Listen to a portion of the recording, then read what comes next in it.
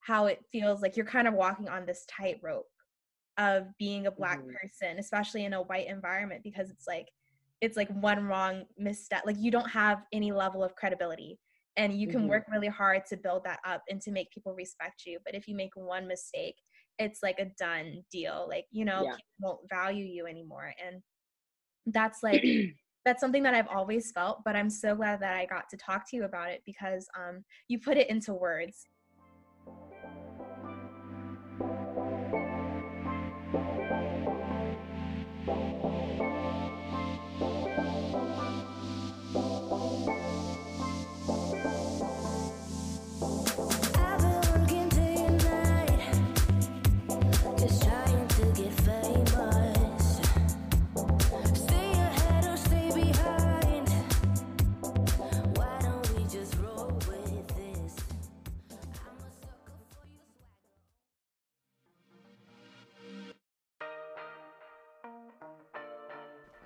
Hello, I'm Cameron Bryant, and this is the Beverly Chat. In this episode, I'm going to be talking about college, but more specifically, what it's like to be a Black woman at a predominantly white institution. Today, I am with Iman Floyd-Carroll, a student at Stanford University who is currently pursuing her master's in data journalism. She served as the editor-in-chief of Mint magazine for 4 years, and she's honestly one of the coolest people ever. Thanks for joining us today. Just another sunny day.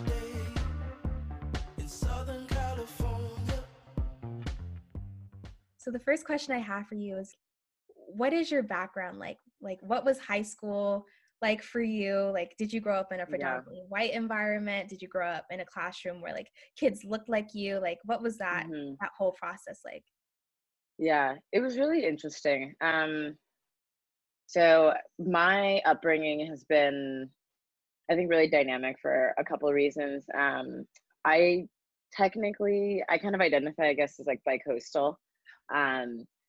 So I grew up in the Bay Area for the first 9 or so years of my life, and then I moved to Philadelphia after that. And that in itself is such a different kind of Black experience in terms of, you know, I mean, people say the West Coast is diverse, and I think they're, you know, to a degree are diverse ideals, but I think in terms of representation, that's not as so.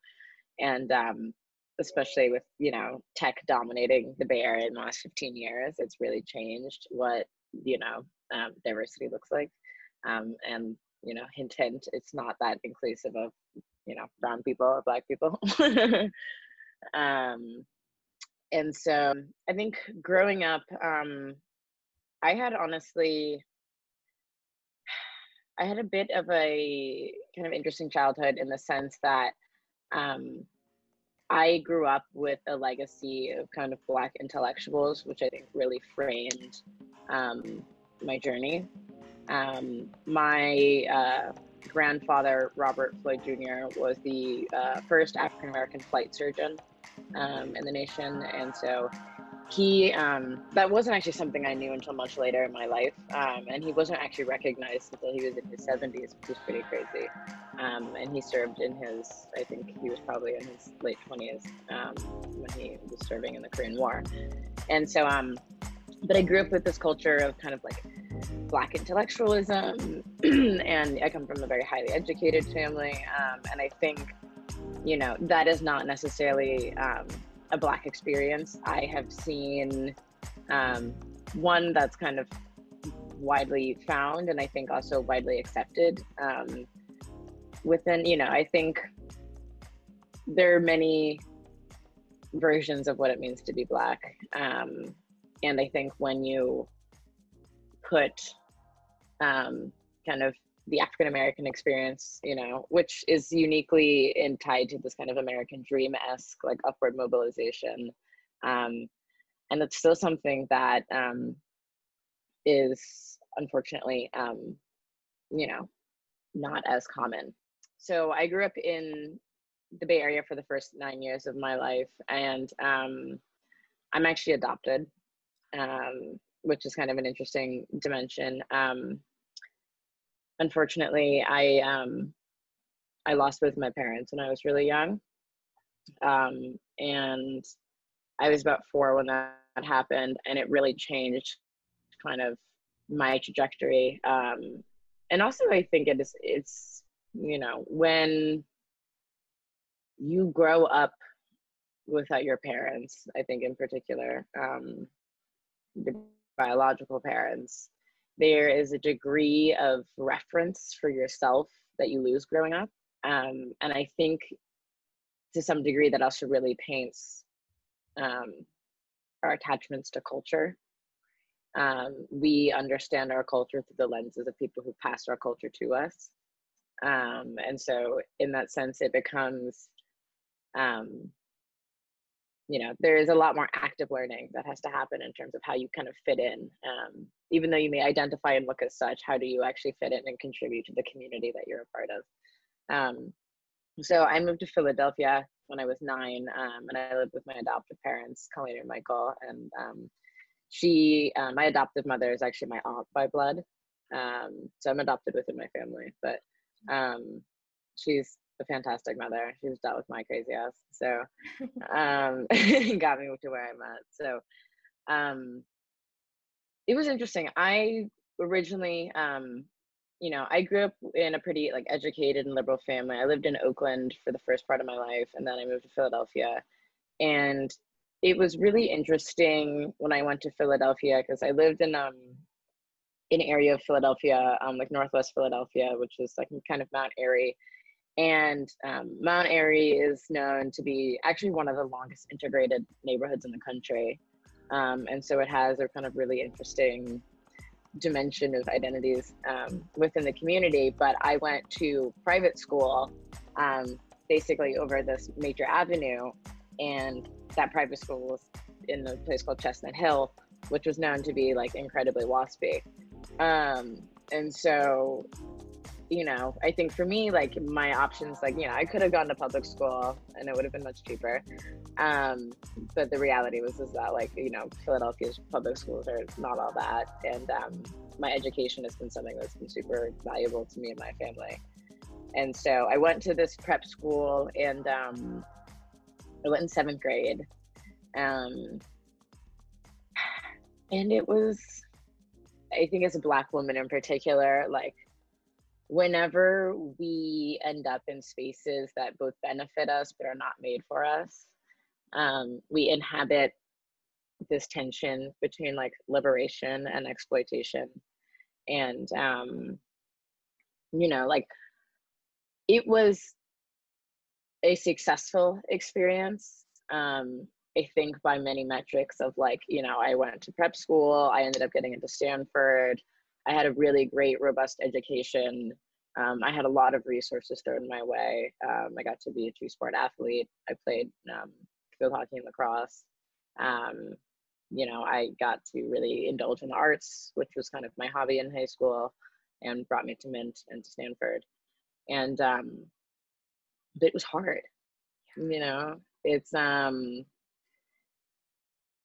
I went in 7th grade, and I remember, like, I was this kind of like, I had come from a cooperative school, which is kind of almost Montessori-ish, but I basically was like, I went from being in a school where I was one of 6 kids in my grade, basically being taught by people like in the community, which had its perks and also was, you know, and then I kind of, you know, I got to the point where I was ready for a little bit more. And so I transitioned to this private school, and all of a sudden, you know, things like socioeconomic status and race and things that I honestly hadn't even thought about at that point became just kind of readily apparent, you know, and it was also all girls.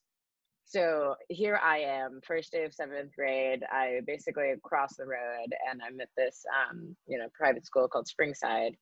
And I was paired with like one of the other Black girls in the grade. They had like a buddy system for like new admits. And it was really weird because she was the other kind of fair-skinned Black girl, and she'd been there since 4th grade. And I think she was kind of supposed to be my guide, but it was really weird because people instantly started kind of pitting us against one another. And there was this tension between, like, I think that's, I think that's how people at a fundamental level really start learning about, start inhabiting like kind of tokenism and coming to terms with that phenomena, because it's like you're in a space and, it seems to a degree that, there's a limited amount of resources and just, I don't know, social allowance for people who look like you.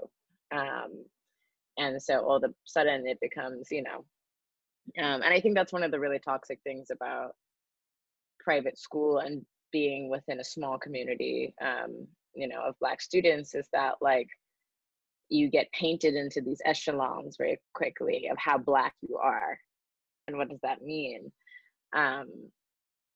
And I think for me, like I was told, that I wasn't Black enough, that I talked white, that I remember I distinctly had I think friend is a generous term now, but there was a girl that I was close with in high school who was a rich kind of Jewish American princess, Jap, type of Bap.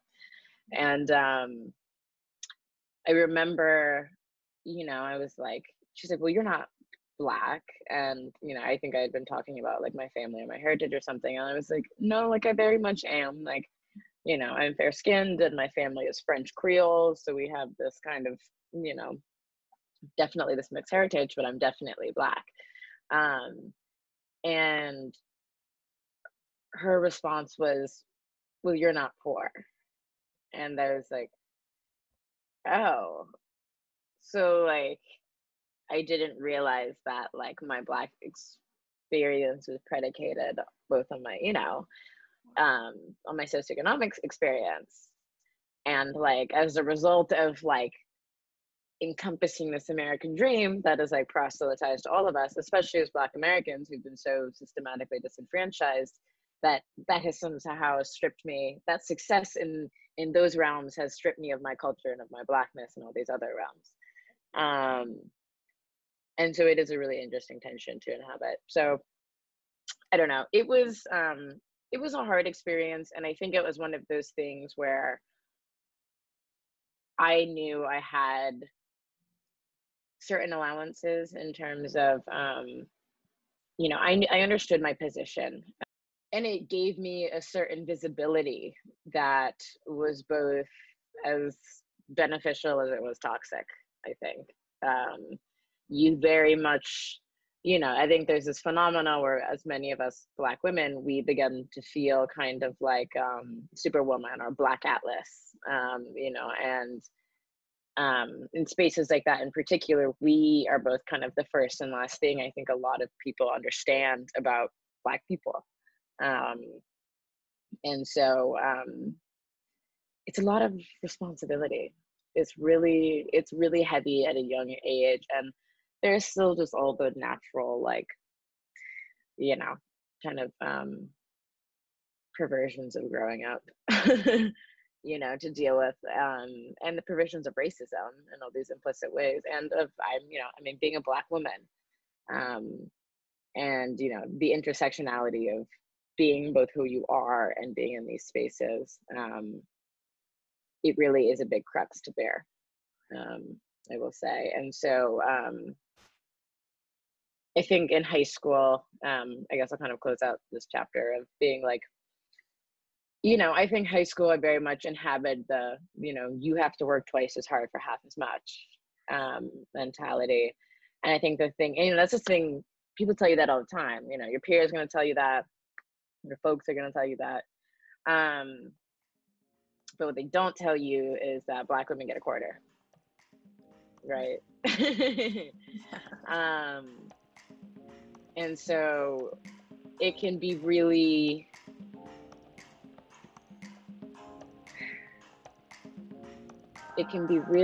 really, I think, traumatic in a way, to work that hard within those spaces and to feel so erased. And there's a lot of erasure of being a Black woman within high achieving space, and any one misstep gives someone else the ability to disqualify you. And I think I very much felt that torch, or had to carry that torch when I was in high school. And I remember after I got into Stanford, so like long story short, I really wanted to go to school in California. I applied to 13 or so colleges, and when I got into Stanford, I remember me and, you know, I mean, it was an insane experience. First of all, like, one of my really good friends, her name is Michaela Watson, she and I went to high school together, and she was recruited to play lacrosse at Stanford and committed sophomore year. So she was like this beautiful, charismatic, like incredibly brilliant, incredibly graceful athlete, like tenacious at the same time. And she was kind of like the archetype of like what it meant to get into Stanford. And so when I got in, there was this immediate contrast of like, well, one, there was the phenomena that like we were both Black women. And I actually found out recently that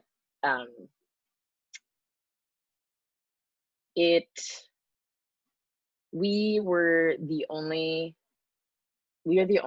I think in just individuals period who have gotten into Stanford, I think in the school's 150-year history. My private school's 150-year history, more or less. And so it was amazing. And she was like very much the poster child, and that was stressful for her and her own friend. I'll let her attest to that. But they immediately started painting comparisons between us. And so, you know, she inhabited this one space of kind of being like, okay, balanced, like academic and athlete and artist. And, you know, I was a bit more like, I was not necessarily a great athlete, which I guess I already lost some of my points for, but decent. But, you know, I was kind of an intellectual and highly social, and was kind of more like artistic and on this like, I don't know. I don't know. We just inhabited, we were just different people, period. You know, I don't even think of others to describe it, but we immediately, it was like they only got into Stanford because they were Black. And secondly, it was also about, there was this disdain that we were kind of met with implicitly. And I remember I'm in Philadelphia. I think it's my senior year. I'd gone out with some friends, and I remember with one of my really good guy friends, and he was also a Black student. And we were sitting in the car one night, just kind of chatting, and he told me, you know, he's like, they're all waiting. He was talking about like kind of our peers and stuff, and he was saying, they're all waiting for us to fail. They're waiting for us to get shot out of the sky. He was like, you know, we've been blessed with like these amazing educations, and you know, we've reached spaces that were not expected of us, but everyone's waiting for us to like forsake that opportunity. And I carried that with me for a really long time. It really shaped the chip on my shoulder I think I came into Stanford with as a Black woman, which was both. Thing that like really like, I think I'll probably carry that with me, because at my school, like there's only about like 20 Black kids in my like grade, I think. And I feel like I've gone through like the same experience, because I don't live in Atlanta. I live in like a suburb of Atlanta, so it's like Milton. And there's not a lot of Black people that live here. And sometimes like I've talked to like a white guy, and he's been like, and he lives in Atlanta, like Atlanta. And he'll be like, I'm more Black than you because you live in Milton, or because you have more money than I do. And I'm like, that's not the case. And I totally understand how you feel about how it feels like you're kind of walking on this tightrope of being a Black person, especially in a white environment, because it's like one wrong misstep, like you don't have any level of credibility, and you can work really hard to build that up and to make people respect you, but if you make one mistake, it's like a done deal, like, you know, Yeah. people won't value you anymore. And that's like that's something that I've always felt, but I'm so glad that I got to talk to you about it, because you put it into words because I think it's so universal, and it's like it's unfair that they put this kind of standard on us that like one Black girl has to represent the whole nation of Black girls. Exactly. Yeah. Exactly. We're all kind of living for the I don't know, just the collective whole of our people. You know, we're all carrying the flag, and it's yeah, that really defined. I reflect, you know, so I graduated in June, and my time was cut short by COVID. So that was, you know, a phenomenon in itself. But as I reflect on my time at Stanford, I I really think about my transition into Stanford and the kind of roles and identities I was both kind of pushed to inhabit, and also the things that kind of called to me, um, that, you know, kind of determined my success at Stanford. And I would say in particular, so it's actually really interesting. Like, I came in super pre-med. I come from a medical family. I come from like two generations of OBGYNs and social workers and people who just work in the health sphere. And a lot of ways, honestly, that have positively impacted and the, you know, Black female community in particular. And so I came in like diehard. I was like a bio nut in high school and was super excited to like do that. And then I remember I got to Stanford, and there was just so much available all of a sudden. Like, I remember getting onto campus, and I went to like the pre-med seminar, and I'm like sitting in all this like, this auditorium with like 300 kids, and you know, he's like talking about the pre-med requirements and stuff, and my head is just like spinning, and it's not even, you know, I mean, he's talking about you have to do chemistry and math and whatever, and like that's obviously the necessary thing, but it's, I just had this realization of like, I'm in this auditorium of brilliant people from all over the world, and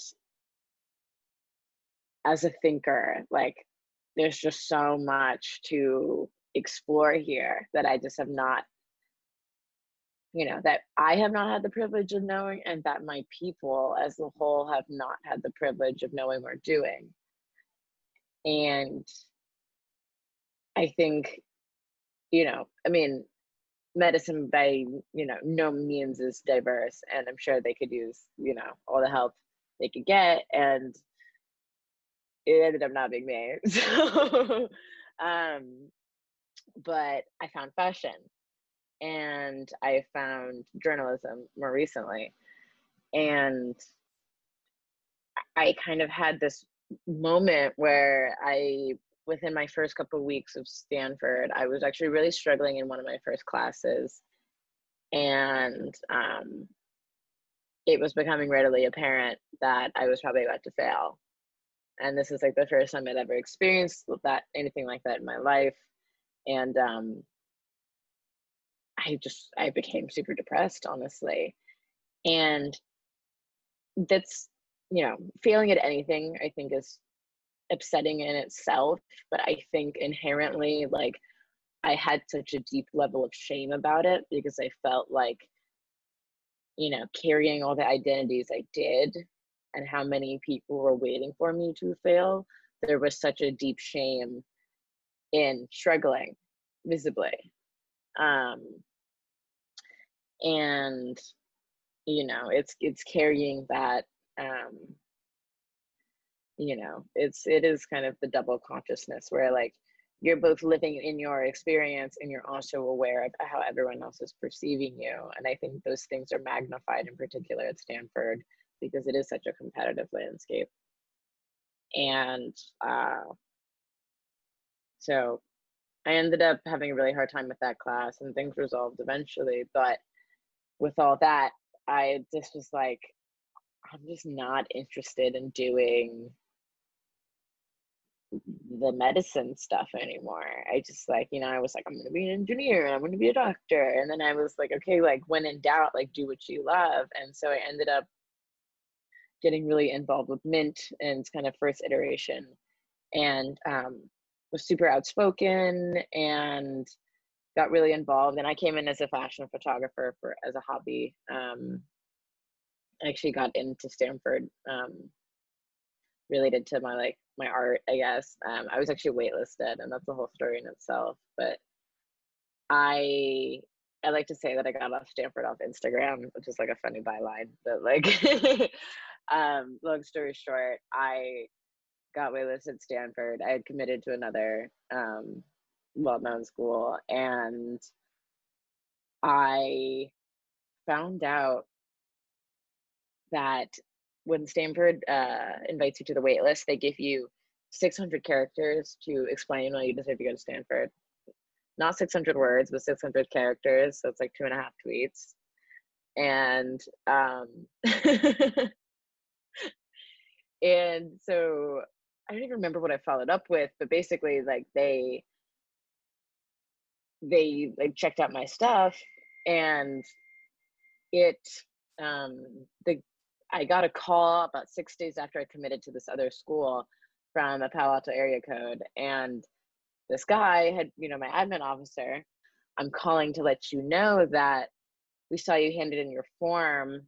We looked you up again, and we found your Instagram. In your Instagram bio was your link to your portfolio. So we checked out your art. We just want to let you know that, like, welcome to Stanford. I was like, what do you mean? Like,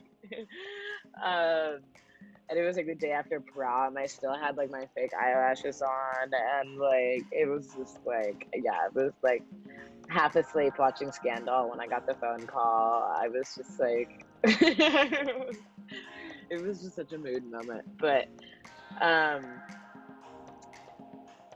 it gave me a sense of purpose. I think being seen for what I really cared about, which was my art and the way I expressed myself. And when I started to really struggle at Stanford, I turned back towards that because that was the thing that brought me the most joy, kind of inconsequently. And so that turned into current Mint. And Mint is, to talk a little bit about it, it's Mint is a style and culture publication at Stanford, and I served as editor-in-chief of the publication for about 4 years, and was kind of chiefly responsible for re-envisioning the publication as, both cultural and kind of fashion commentary, but also really an identity publication, that when readers would come to it from campus and beyond, that they would really get a sense of what were the things that the Stanford community was kind of exploring on a nuanced level. And what are the kind of identity topics that we wrestle with. And I think it's, translated very well into this kind of new era of like, the personal is political. And it always has been. But, I think with Black Lives Matter and with all these current, this currents of social justice, it becomes really apparent that there is kind of no separation between church and state when it comes to who you are and the politics that surround you. So the publication was a really, really amazing experience. We went from having like 6 or so editors on the board of directors, and in several years it transitioned to us having like a editorial board of almost 30 people, and we've had maybe we recruit about 200 kids in the fall every year, and it was just like, I would spend sometimes like an extra 40 or 50 hours a week just working on the publication outside of my schoolwork. And it was my love. It was my passion project. It was my baby. And it was also my safe space. I didn't necessarily feel like Stanford made space for Black students in particular to inhabit all these different dimensions.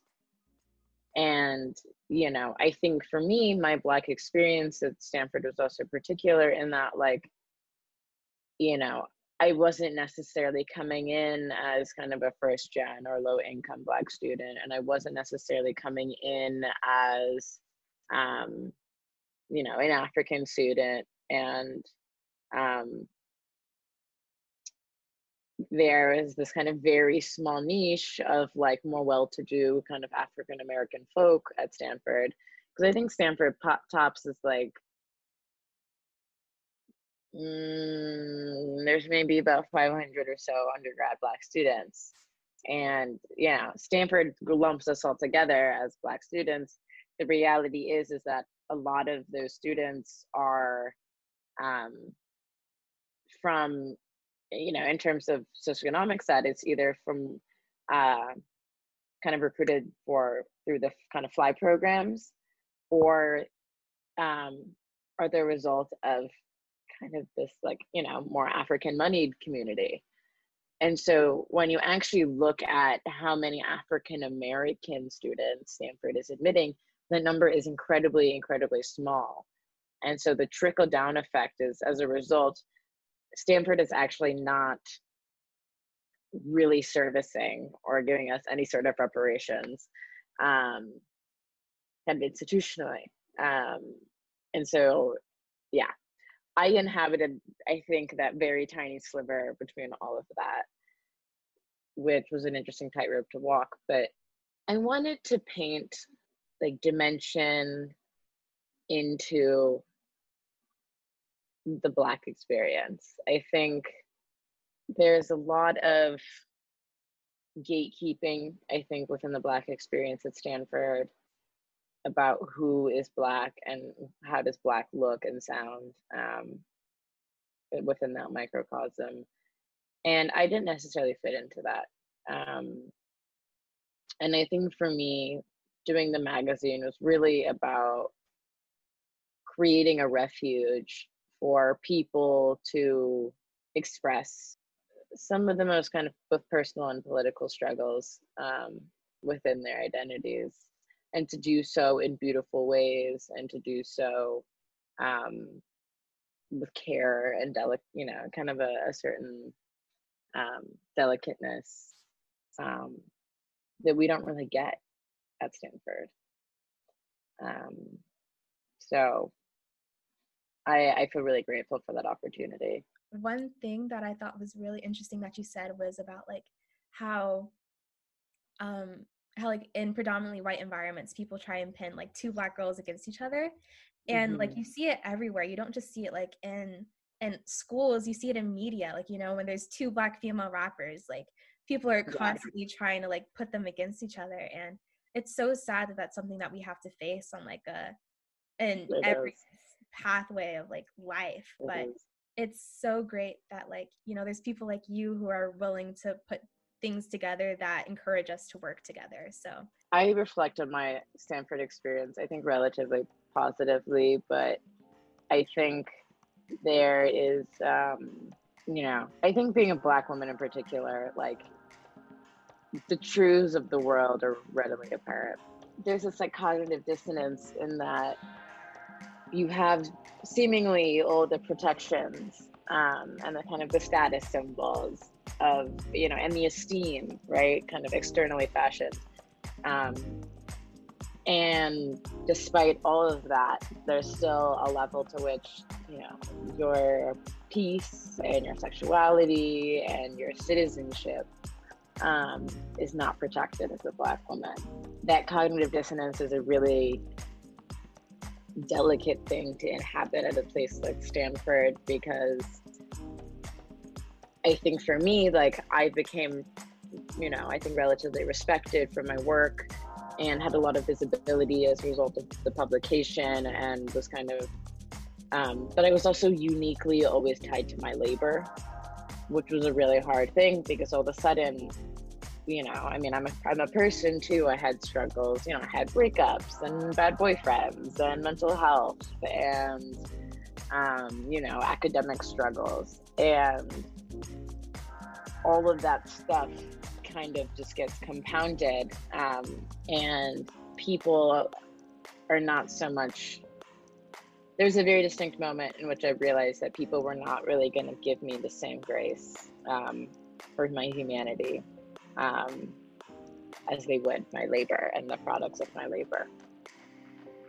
And that is a very hard realization to come to, and it takes a lot of self-love. It's just kind of like, and just a lot of self-responsibility to come out of a place like Stanford whole as a Black woman. There's that Nina Simone quote, which I'm totally going to butcher, but it's like, you can give, people will take everything you got, as much as you're willing to give. And I butchered that terribly. But the point is like, I think our position as Black women, especially in white spaces, has been so tied to us keeping the machine going. And it doesn't give us a lot of grace and to just be, quite simply, to just be. And so I think the moments in which Stanford really was the most amazing for me, and the most, I reflect on so fondly, was like the moments in which I really felt seen, for what I did and what I cared about and who I was. And it didn't mean everyone liked me, and it didn't mean that I was, always respected by the people who, were important, and I do air quotes for that. But I left with my truth, and I was able to, I think also it's a really, really revolutionary thing. It's a revolutionary act nowadays to, one, tell the truth, two, create environments for the truth, and three, lean into that truth and find purpose or beauty within it when it is incredibly painful. And I think our nation is reconciling all of those things right now. And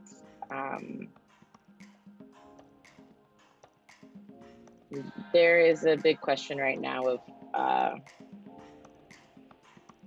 the world could collectively change really rapidly if we all decided to take responsibility for ourselves. And I think as Black women, we're forced to do that kind of at our genesis, and we learn the hard way, unfortunately, through a lot of, people not necessarily having our best interest at heart, even though when they say it might say otherwise. And so I've found a lot of peace in, I think, speaking my truth. And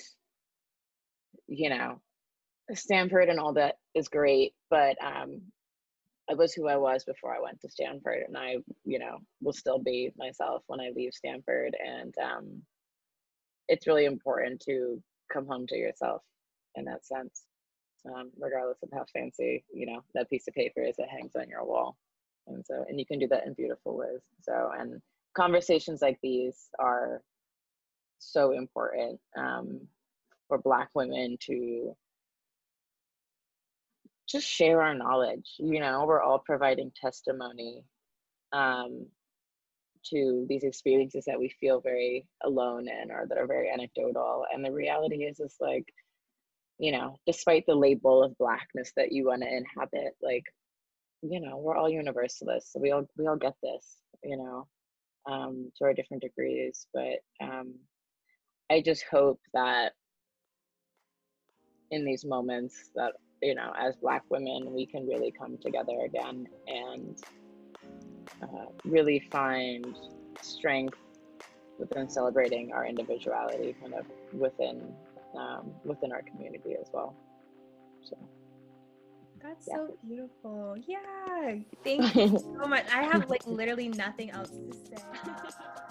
So that's the end of this Beverly chat. Thank you so much to Iman Floyd-Carroll for being a part of this episode. I had such an amazing time talking to her. She was such a cool and interesting guest. And thank you guys so much for listening. I hope you guys all have a wonderful day, and I'll see you at the next Beverly chat. If you want more House Beverly information or more content on all things Beverly, make sure that you go to www.housebeverly.com. See you soon. Thanks.